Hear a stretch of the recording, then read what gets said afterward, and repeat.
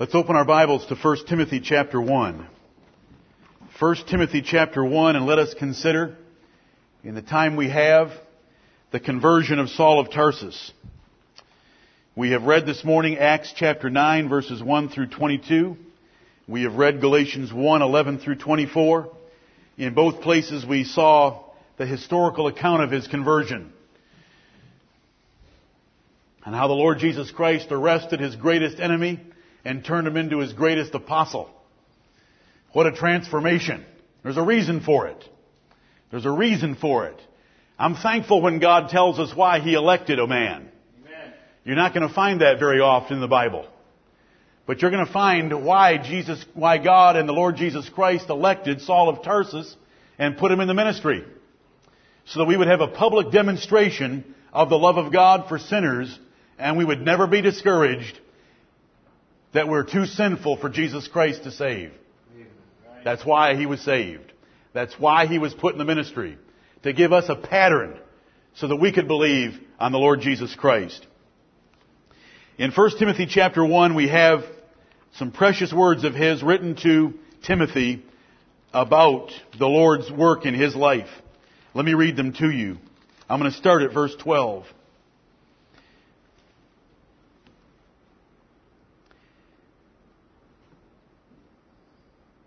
And I thank Christ Jesus our Lord, who hath enabled me, for that He counted me faithful, putting me into the ministry, who was before a blasphemer, and a persecutor, and injurious. But I obtained mercy, because I did it ignorantly in unbelief. And the grace of our Lord was exceeding abundant, with faith and love, which is in Christ Jesus. This is a faithful saying, and worthy of all acceptation, that Christ Jesus came into the world to save sinners, of whom I am chief. Howbeit for this cause I obtained mercy, that in me first Jesus Christ might show forth all long suffering, for a pattern to them which should hereafter believe on Him to life everlasting. Amen. Now unto the King eternal, immortal, invisible, the only wise God, be honor and glory forever and ever. Amen. Amen. What a glorious testimony of Saul of Tarsus, who when he wrote this was our beloved brother Paul, as Peter would call him, who when he wrote this was the apostle to the Gentiles, our teacher in verity and truth. I want to start at verse 11, where it says, as he concludes the sentence, according to the glorious gospel of the blessed God, which was committed to my trust.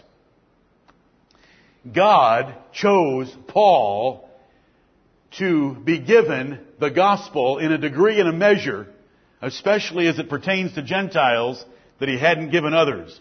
He entrusted Paul to reveal things about the Jews and the Gentiles being united in one body. Ephesians chapter 3 tells us that. We want to recognize what the Lord did for Paul because it's emphasized so much in the New Testament. I've already said this morning, his conversion on the road to Damascus is given 3 times. And here's the grace of God magnified, that the God of heaven would reach down and forgive the man who was his greatest enemy, the one who did the most damage to the name of Jesus Christ, the one who persecuted the followers of Jesus Christ the most. He reached down and saved him and then put him in the ministry. That is the God we worship, the only wise God, Amen, to whom belongs honor and glory forever and ever, because He was able to take His greatest enemy and make him His greatest servant. We're told details about Saul's conversion, probably more than all the other conversions in the New Testament combined, if you think about the details of them. When we think about his name, his father, his birth, his city of origin, his citizenship, how he was trained, where he went to school, what his occupation was, how much he hated Jesus Christ, what he did in his hatred of Jesus Christ, and what he did after he was converted. We're told more about Paul than anyone else, and all others combined, if you'll think about it. Because it's so rich. Amen. It's so rich. We love Mary Magdalene and God's grace toward her, but look at the richness that he showed toward the Apostle Paul. The conversion of Paul is a pattern for all of us. We should never be discouraged, never be deterred, never be intimidated about confessing our sins and running to the Lord Jesus Christ. Because if he could forgive Saul of Tarsus, he can forgive you. He can forgive me. We had a parable last week about the mercy of God.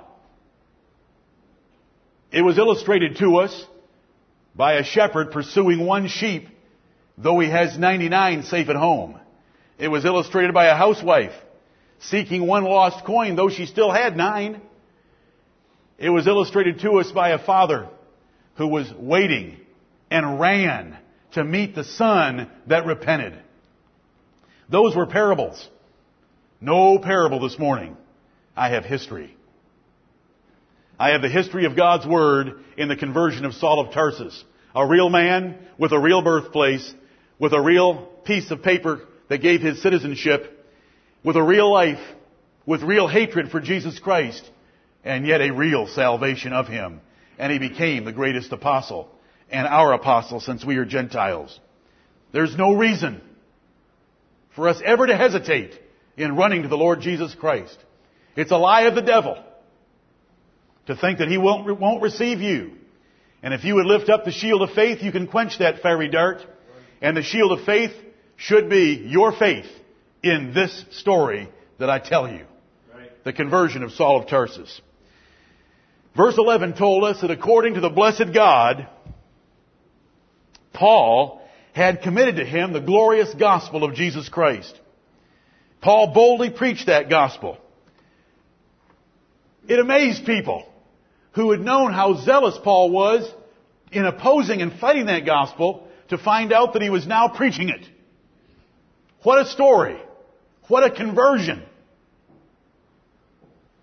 But God had given him something special, and that was to be the custodian of the gospel to the Gentiles, and to raise up men who in turn would ordain others, and who would in turn put their hands on others that were able to teach to perpetuate the gospel of Jesus Christ in the earth. Right. You know, when you look at that 11th verse, we have a couple combinations of nouns and adjectives that are precious. It says, according to the glorious gospel. How glorious is the gospel to you this morning? Is it merely the gospel? Do you know what the word means? It means good news. Amen. It means glad tidings. Good news has come to you about something that was done for you. And it's called the glorious gospel. Is it glorious to you? You need to ask yourself that question, and you need to answer it. And may God help us today, every single one of us, to believe that the gospel is the glorious gospel. Paul called it the glorious gospel of the blessed God. Is God blessed to you? Is He the blessed God? Or is He just God? How dear is He to you? Do you know what He's done for you? Do you know how great He is?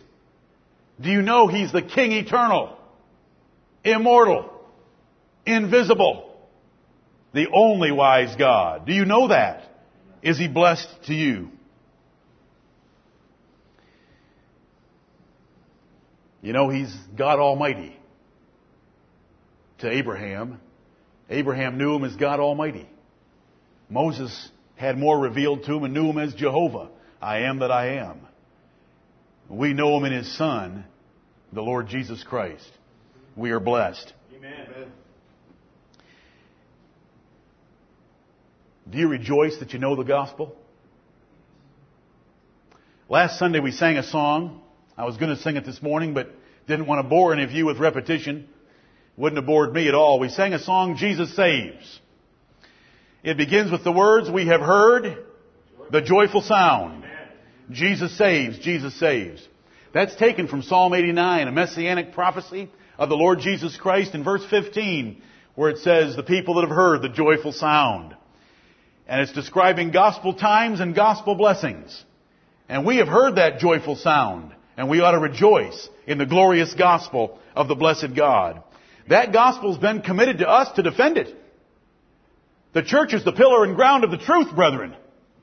It should be glorious to you. You should love it. You should learn it. You should know it. You should defend it. We should live it, believe it, and teach it as we have opportunity. Paul did, and so he introduces our few verses with this 11th verse as he closes out a sentence by describing the gospel as glorious, by describing his God as blessed, and by stating that he had been entrusted as the custodian, and teacher and defender of this gospel. Now he's going to say more. We come to the 12th verse.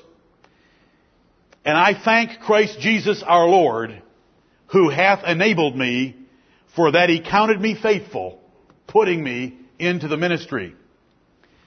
Here is Saul of Tarsus, also called Paul, thanking the Lord Jesus Christ.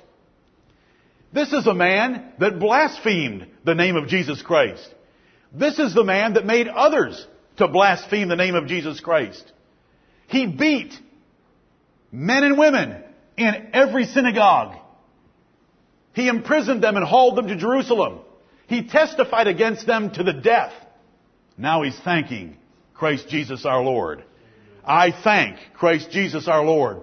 What changes a man from having no place in his life for Jesus Christ to thanking Christ Jesus and then burning himself out for Jesus Christ?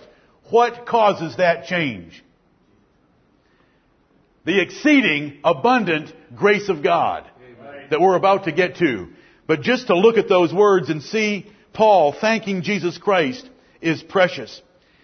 He says, I thank Christ Jesus our Lord, who hath enabled me. Paul knew where his abilities came from. Paul knew where his strength came from. He said in 1 Corinthians chapter 15:10, and you know these words, I labored more abundantly than they all. But before he got to those words, he says, it was the grace of God that was bestowed upon me. That grace was not bestowed in vain, but I labored more abundantly than they all, yet not I. Paul never wanted to take the credit for it, but the grace of God that was with me. He knew who had made the difference. God had enabled him and made him great in the kingdom of heaven. It says here, for he hath counted me faithful. For that he counted me faithful. I thank Christ Jesus our Lord, who hath enabled me, for that he counted me faithful, putting me into the ministry. I understand these words this way, and I don't care how small of a minority I might be in, because I'm going to read the Bible and I preach the Bible. Right. I understand these words to recognize that Saul of Tarsus was born again before the road to Damascus. He will testify in his own words throughout the book of Acts that with pure conscience he served God from his fathers. God counted him faithful because with the light Paul had, Paul was very faithful. He's going to tell us in the next verse to help us understand this. He's going to say in the next verse, I obtained mercy because what I did it ignorantly in unbelief. I did not know that Jesus of Nazareth was the Son of God and the Lord's Messiah. He counted me faithful. Paul was zealous. You read his testimony and you read the description given of him as a persecutor of Christians, not knowing any better, thinking he could establish his own righteousness through the law of Moses, hating the name of Jesus Christ. He was most zealous. He said he was exceeding zealous. And when it says here, he counted me faithful, and this counting me faithful, putting me into the ministry. He hath enabled me, for that he counted me faithful.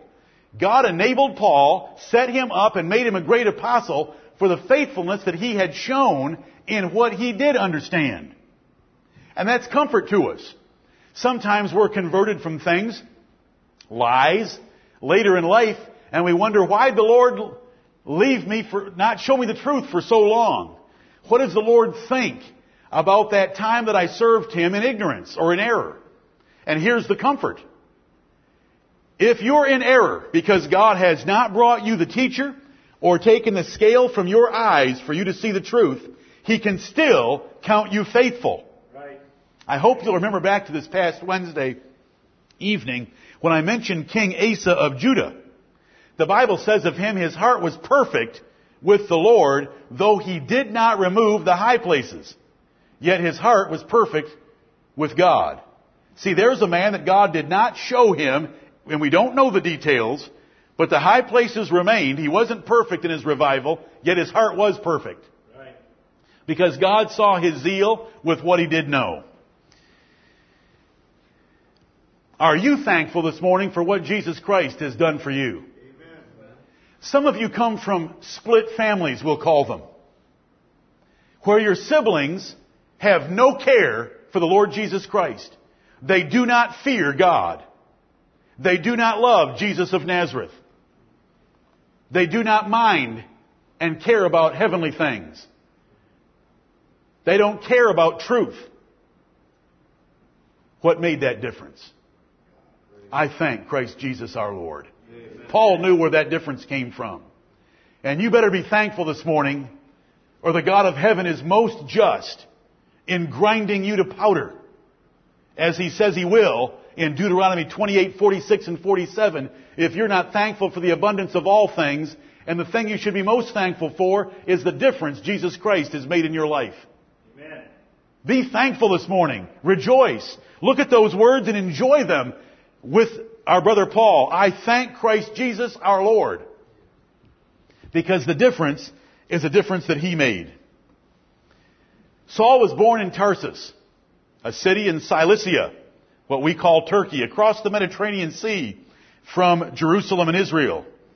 He was born a Roman citizen. He tells us that. We know lots of details about Paul when we don't know them about many others. And I'm going to bounce back and forth between Saul and Paul because I'm not smart enough to keep them straight in conversation when I'm going through his conversion. He was called Saul because that was his Hebrew name. He was from the tribe of Benjamin. And if you were from the tribe of Benjamin and want to be named after the greatest member of your tribe, what would you be called? Saul. Because Saul was the first king of Israel and from the tribe of Benjamin. That was his Hebrew name. And so he is known by his Hebrew name Saul all the way up to Acts 13. When he's in the island of Paphos and he meets a man named Sergius Paulus, and Luke, who's writing, stops calling him Saul and starts calling him Paul, which is his Roman name.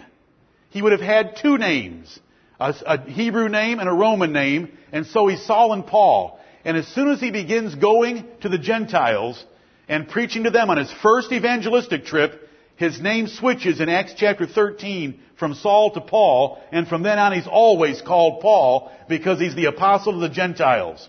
And so out among the Gentiles he uses his Roman name, Paul, that was accepted by Romans and would serve him in preaching the gospel to Gentiles. What was his trade? He was a tent maker. So like a good Jewish boy, he had been given a trade, a transferable skill. Did he ever use that transferable skill? Did it ever serve him well? Especially in Acts chapter 18, we're told that he joined Aquila and Priscilla in making tents in the city of Corinth. He was sent early across the Mediterranean Sea to go to school, with Gamaliel being his tutor and teacher. He tells the Jews in his testimony, I was brought up in this city. Born in Tarsus, brought up in this city at the feet of Gamaliel. And if we read more about him, we find out that he was a rising star in the Jews' religion. He had contact with the chief priests. They employed him as their messenger of ill will to the Christians wherever he was willing to go. He was given authority by them. He sat with councils and knew the councils. He was young. He was a rising star. He was a Pharisee. I find this precious. Amen. Who were the greatest enemies of Jesus Christ during his earthly ministry but the Pharisees? And Saul of Tarsus was a Pharisee and the son of a Pharisee. He hadn't joined them himself, but his father had been one. And here the Lord Jesus Christ is able to take a Pharisee and the son of a Pharisee and make him an apostle. Amen. They glorified God in me. I glorify God in Saul of Tarsus. He was trained strictly in the Jews' religion. Gamaliel, when he opened his mouth, it was like E.F. Hutton in America, based on our foolish advertisements. When Gamaliel spoke, the other leaders in Israel listened. You can read about it in Acts chapter 5, when Gamaliel spoke. He was well regarded by all. To say his name, that he had been Paul's tutor, or Saul's tutor, was to bring reputation to his name.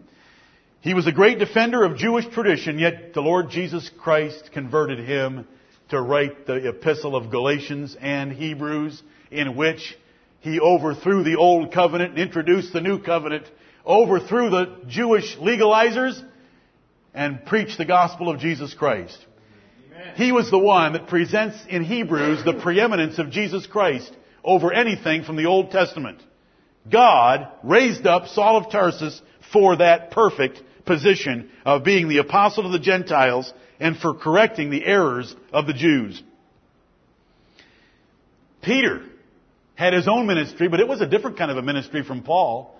Peter hadn't been trained at all, except how to mend nets and fish, which didn't serve him all that well when he was trying to refute Jews.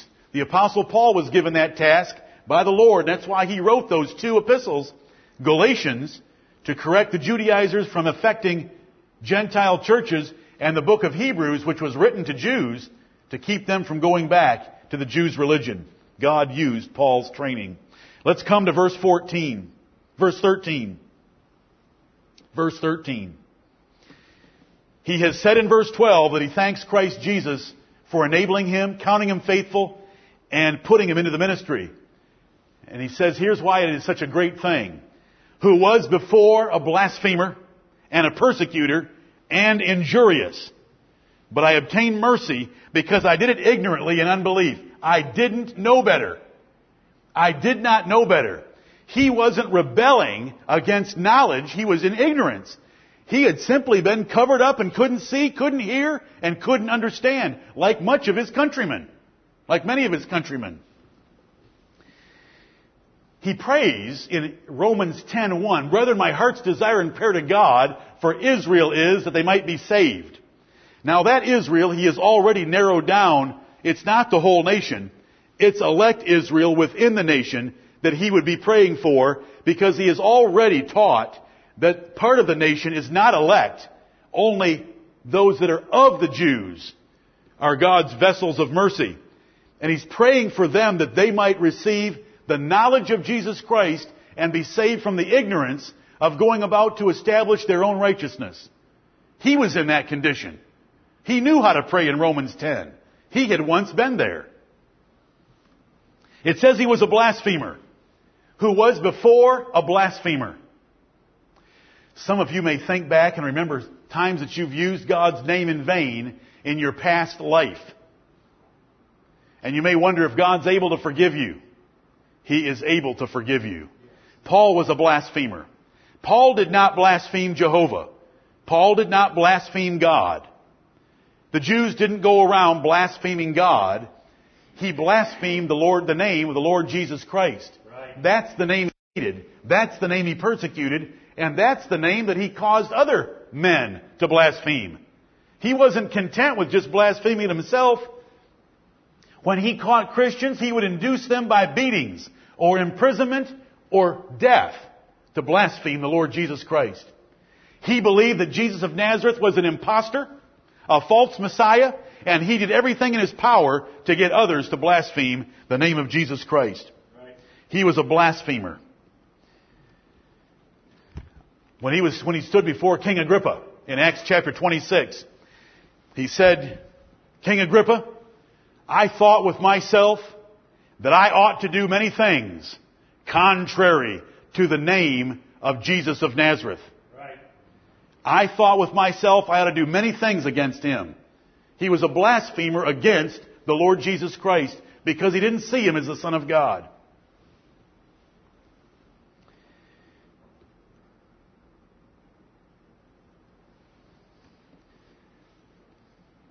You know, the Bible tells us that the preaching of Jesus Christ would be a stumbling block to the Jews, and they would trip right over him.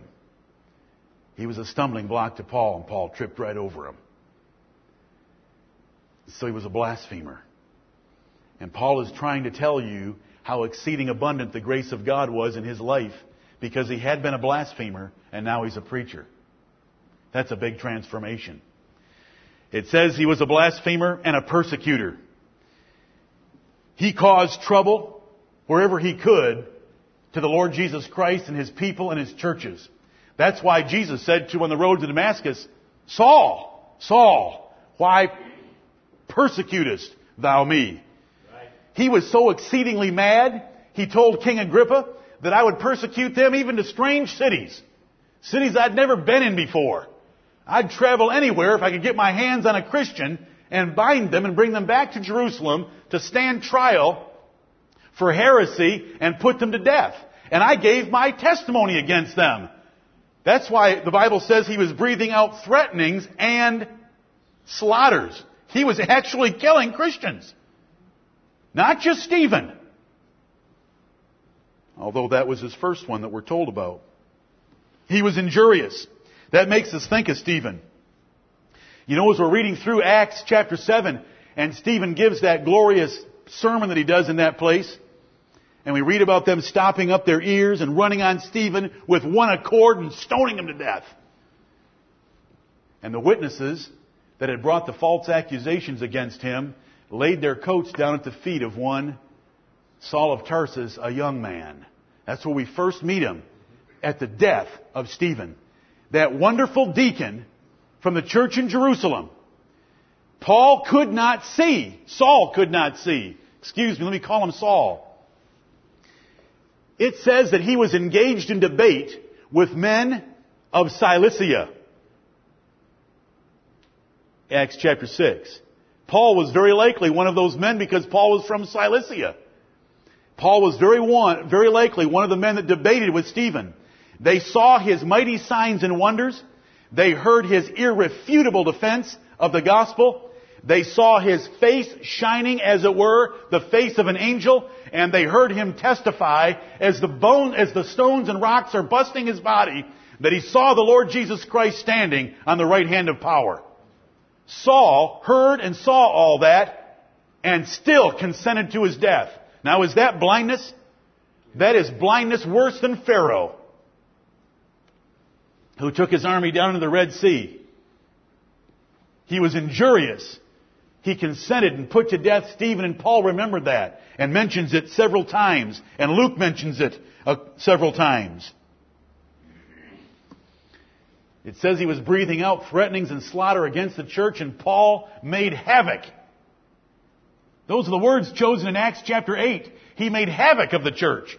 He went everywhere he could and tore up churches, messed them up, broke up families, put men to death, put men and women bound into prison. He didn't care what sex you were. He had no mercy because he was defending the tradition of the Jews against the Lord Jesus Christ. He beat them in every synagogue, and we could go to the verses and look at these places, but we don't have time, nor is it necessary. You know these things are taught in the Bible. He not only beat them, he not only imprisoned them, he put them to death. He was a murderer, and he was a murderer of Christians in the name of religion.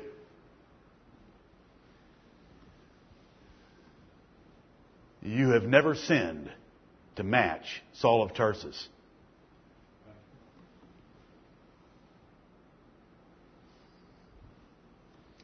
He was injurious. He was a blasphemer. Paul's talking about himself in verse 13. I was a blasphemer. I was a persecutor. And I was injurious. I hurt people. I hurt lots of people. I hurt women. I killed them. I broke up families. I killed parents. I did it all. I was injurious to the church of God. And I was a blasphemer against the Lord Jesus Christ. But I obtained mercy because I did it ignorantly in unbelief. He didn't know better. You know, he was rebellious against the things that he could see. The pricks that he was getting, he was rebellious against them and kicked against them. You would think that he would have noticed something different about Stephen, but he didn't. And you know, the Lord Jesus Christ came along and gave the gift of the greatest apostle to the Gentiles, to Saul of Tarsus. And the Bible is so precious in Psalm 68 and 18 when it says, he received gifts for men, yea, for the rebellious also. Amen. Saul of Tarsus was one rebellious man kicking against the pricks, but the Lord put him into the ministry and made him into a great apostle. But he had been a blasphemer, a persecutor, and injurious to the church of God.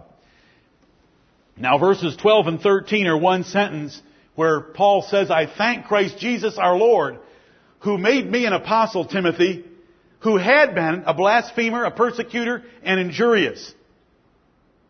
And he's going to explain the basis for that in verse 14. And the grace of our Lord was exceeding abundant with faith and love, which is in Christ Jesus. I love this verse. The grace of our Lord was exceeding abundant. He doesn't just say, the grace of the Lord gave me faith and love. He doesn't just say, the abundant grace of our Lord gave me faith and love. He says the grace of our Lord was exceeding abundant. Do you all understand that? Do I understand that? If it had not been for the exceeding abundant grace of God, He would have let us go our merry way, because we chose that way ourselves. We defied Him. We refused Him. We didn't want the constraints of His law, His word, His gospel in our lives. We rebelled against knowledge, many of us. But thanks be to God, there is exceeding abundant grace that reaches forth the mighty arm of God and saves and arrests men from their course. The Bible says where sin abounded, grace did much more abound. You know, God gave the law to show us just how sinful we are. And when the law makes us exceeding sinful, as it should, yet the grace of God is greater. And it saved Saul of Tarsus, and it can save you. The grace of our Lord was exceeding abundant, with faith and love which is in Christ Jesus. A short little English lesson. We have at the end of this sentence, which is in Christ Jesus. The verb is a singular verb, is. If it was a plural verb, it would be are, which are in Christ Jesus. It's which is in Christ Jesus. Therefore, what is in Christ Jesus is not the faith and not the love. It's God's grace from earlier in the sentence, because it's a singular verb requiring one noun, not two. And here's how you should understand it. God's grace, and the whole New Testament tells us this, God's grace given to us is in Christ Jesus. Because without Christ Jesus, God cannot show grace to sinners. It's always in Christ Jesus. God's grace finds its basis for showing His demerited favor to us through Jesus Christ and what He did for us. We were chosen in Christ Jesus before the world began so that God could show His grace toward us. But that grace brought Paul two things he needed: faith and love. And it brings those same two things to all of us. Here was a man that he just said, I did it ignorantly in unbelief. What did God give him by grace in Christ Jesus? Faith. He gave him faith. Faith is a gift of God's grace to us. If you believe that Jesus Christ is the Son of God, and you believe that He is Lord and you live like it, it's because the exceeding abundant grace of God gave you faith. Right. Paul was ignorant in unbelief and a blasphemer. Now he's a believer, and a powerfully strong one at that. He had been a persecutor and injurious. He hurt people and he enjoyed hurting people. God gave him love. This is a beautiful verse. It is the exceeding abundant grace of God that changes men's lives from being blasphemers and unbelievers to being believers and preachers. From being injurious, hateful, and selfish to being loving and kind and caring. Was there anyone ever more caring than the Apostle Paul? I will gladly spend and be spent. Though the more I love you, the less I be loved. Is that a pretty loving man? Amen. Where did that come from? Grace of God. Titus chapter 3 said, Paul writing to Titus, the other minister that he wrote epistles to, he said, for we also ourselves were sometime disobedient, foolish, serving divers lusts and pleasure, living in malice and envy, hateful and hating one another. But after that, the kindness and love of God our Savior toward man appeared. It changed Paul and Titus. This is a beautiful verse. Are you thankful this morning for the exceeding abundant grace of God? If you have a care for the other saints in this church, if you want to serve them, if you love them, if you pray for them, if you forgive them, if you overlook the little idiosyncrasies that drive you nuts, it's because God put grace in you, and it's exceeding abundant grace to give you faith and love to do that. And here's the example, Saul of Tarsus. Faith and love are the gifts of God's grace to His elect, and His grace is in Christ Jesus. God could not give faith and love to a man without Christ Jesus having paid for it legally. That's what the verse is teaching. And we know that because of the little word is. Every word of God is pure. Go home and punch in to a Bible search program, which is. There's 255 occurrences. And you can go look them all up and find out that when you've got a which is, it's referring to one thing. Go home and punch in which are, and you'll find 177, and you'll find out that when you have that plural verb, it's referring to two or more things. And I'm going over that because I want you to understand this verse. Which is in Christ Jesus is God's grace. Does this sound familiar? Writing to the same man in the next epistle, who hath saved us and called us with an holy calling, not according to our works, but according to His own purpose and grace, which is given us in Christ Jesus before the world began. That's where God's grace is, and it's that grace that gives us faith and love. Right. I defy those men that teach we need to exercise faith in order to get God's grace. If they're going to teach that, then they need to teach we have to love before we get God's grace. But when I read 1 John, that wonderful epistle, it says, He that believeth is born of God, and he that loveth hath passed from death unto life, because he loves the brethren. Faith and love are the gifts of God's grace and are the evidence of eternal life. And Paul was so thankful for those two things, because it's faith and love that overthrew him being a blasphemer, being a persecutor, and being injurious. Now he was a preacher instead of a blasphemer. What caused that difference? Faith. Now he was a lover of men. Do you want to know how much he loved men? I say the truth in Christ. I lie not. My conscience bearing me witness in the Holy Ghost that I have continual sorrow in my heart for my brethren, for Israel. I'm corrupting the passage. It's Romans chapter 9, the first 5 verses. For I could wish that myself were accursed from Christ for my brethren, my kinsmen according to the flesh. That is a loving man. And where did that come from? From a man that was hauling men and women into prison, beating them in every synagogue, and putting them to death. The exceeding abundant grace of God through Christ Jesus. No wonder he could say, this is a faithful saying and worthy of all acceptation, that Christ Jesus came into the world to save sinners, of whom I am chief. This is a faithful saying. You can depend on this because it's true. This is worthy of all acceptation. It is good enough and valuable enough for you to pay attention to it. Right. This is a faithful saying and worthy of all acceptation. You should accept this saying. Christ Jesus came into the world to save sinners, of whom I am chief. Jesus didn't come for the righteous. He didn't come for the pretty people. He came for the sinners, and He came and got Paul, who was the chief of sinners. And don't try to tell me that you're the chief of sinners. Saul of Tarsus is the chief of sinners because he is first in line as the greatest sinner Jesus Christ saved as a pattern for you and me.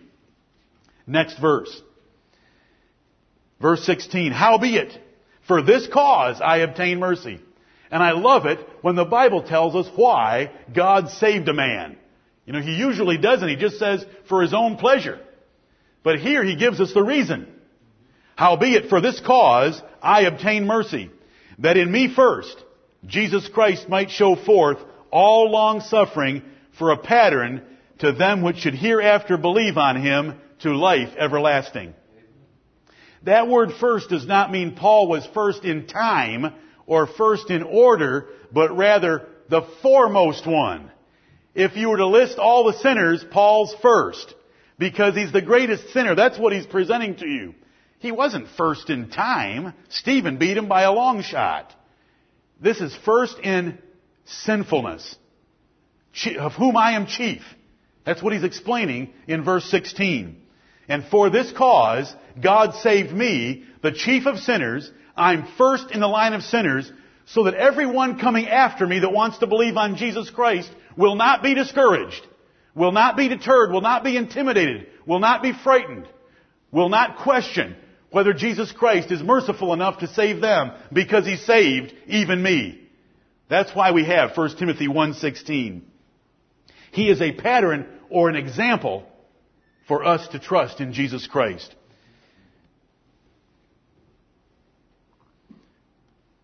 God's grace is so great, no matter what you've done, you can run to him and be forgiven because he forgave Saul of Tarsus. You know, there's lots of faithful sayings in the world. Hail Mary. Not very faithful. I meant to say there are lots of sayings in the world. There's only some faithful sayings. Hail Mary. We have Abraham to our father. The Jews love to go around quoting that one. That didn't do them any good. Jesus said, you're of your father the devil. Both of those statements are in John chapter 8. The Muslims want us to believe there is no God but Allah and Muhammad is his prophet. Now that's not a faithful saying. Jesus Christ came into the world to save sinners, of whom I am chief. That is a faithful saying. After Paul explained why he had been saved, to give you an example. Saul of Tarsus was allowed to run wild in persecuting Christians and then was saved to be an apostle for you. So that you would never doubt or never worry or never wonder if God could forgive you. Because if he forgave Saul, he can forgive you. Verse 17, our brother Paul, and I hope you love him. I hope you love him for what God did to a man's heart and want to be like him. He said, be ye followers of me. We ought to follow his example. He burst into praise to God for what he's just told Timothy. Though this is a personal letter, dear Timothy. Well, it doesn't start out quite that way, but you know what I mean. It starts out by saying, Paul, an apostle of Jesus Christ, unto Timothy, my son. But it's a personal letter. And after explaining to Timothy what God had done to him with his exceeding abundant grace, he just wants to praise the God of heaven. And here's how he does it in verse 17. Now unto the King eternal, immortal, invisible, the only wise God, be honor and glory forever and ever. Amen. In the middle of a letter, he has this praise to the God of heaven for his exceeding abundant grace toward him and concludes it with an amen. Do you write that way? Are you so excited and so thankful about what God has done for you that you love to write statements of praise about the God of heaven, even in the middle of personal correspondence? Now unto the King eternal. You know, the Bible says he is from everlasting to everlasting. If he's the King eternal, then he's been a king from everlasting. If he's an immortal king, he is a king to everlasting. He is from everlasting to everlasting.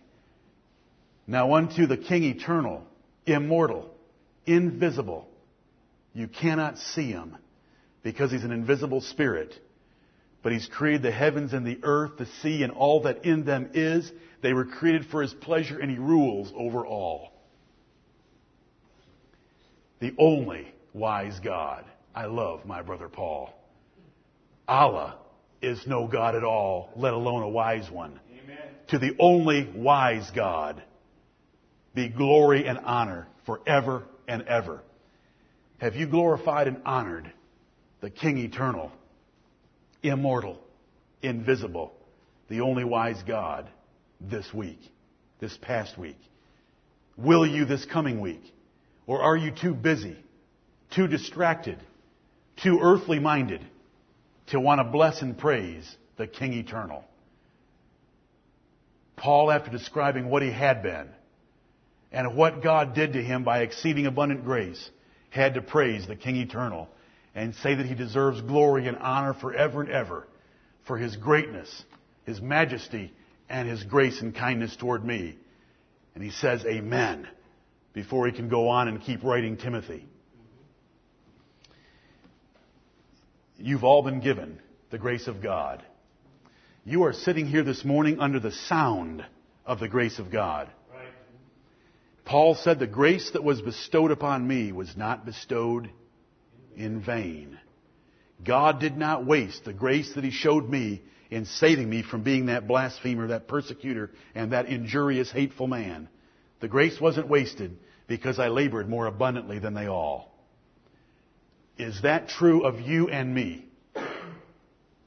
To what degree are we wasting the grace of God? To what degree are we squandering God's grace? Is the truth of the glorious gospel? Is the praise of the blessed God?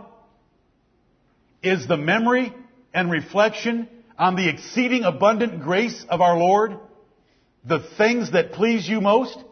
Are they the things you talk about? Are they the things you love to sing about? Or are you all caught up in this world and these sound like dull topics to you?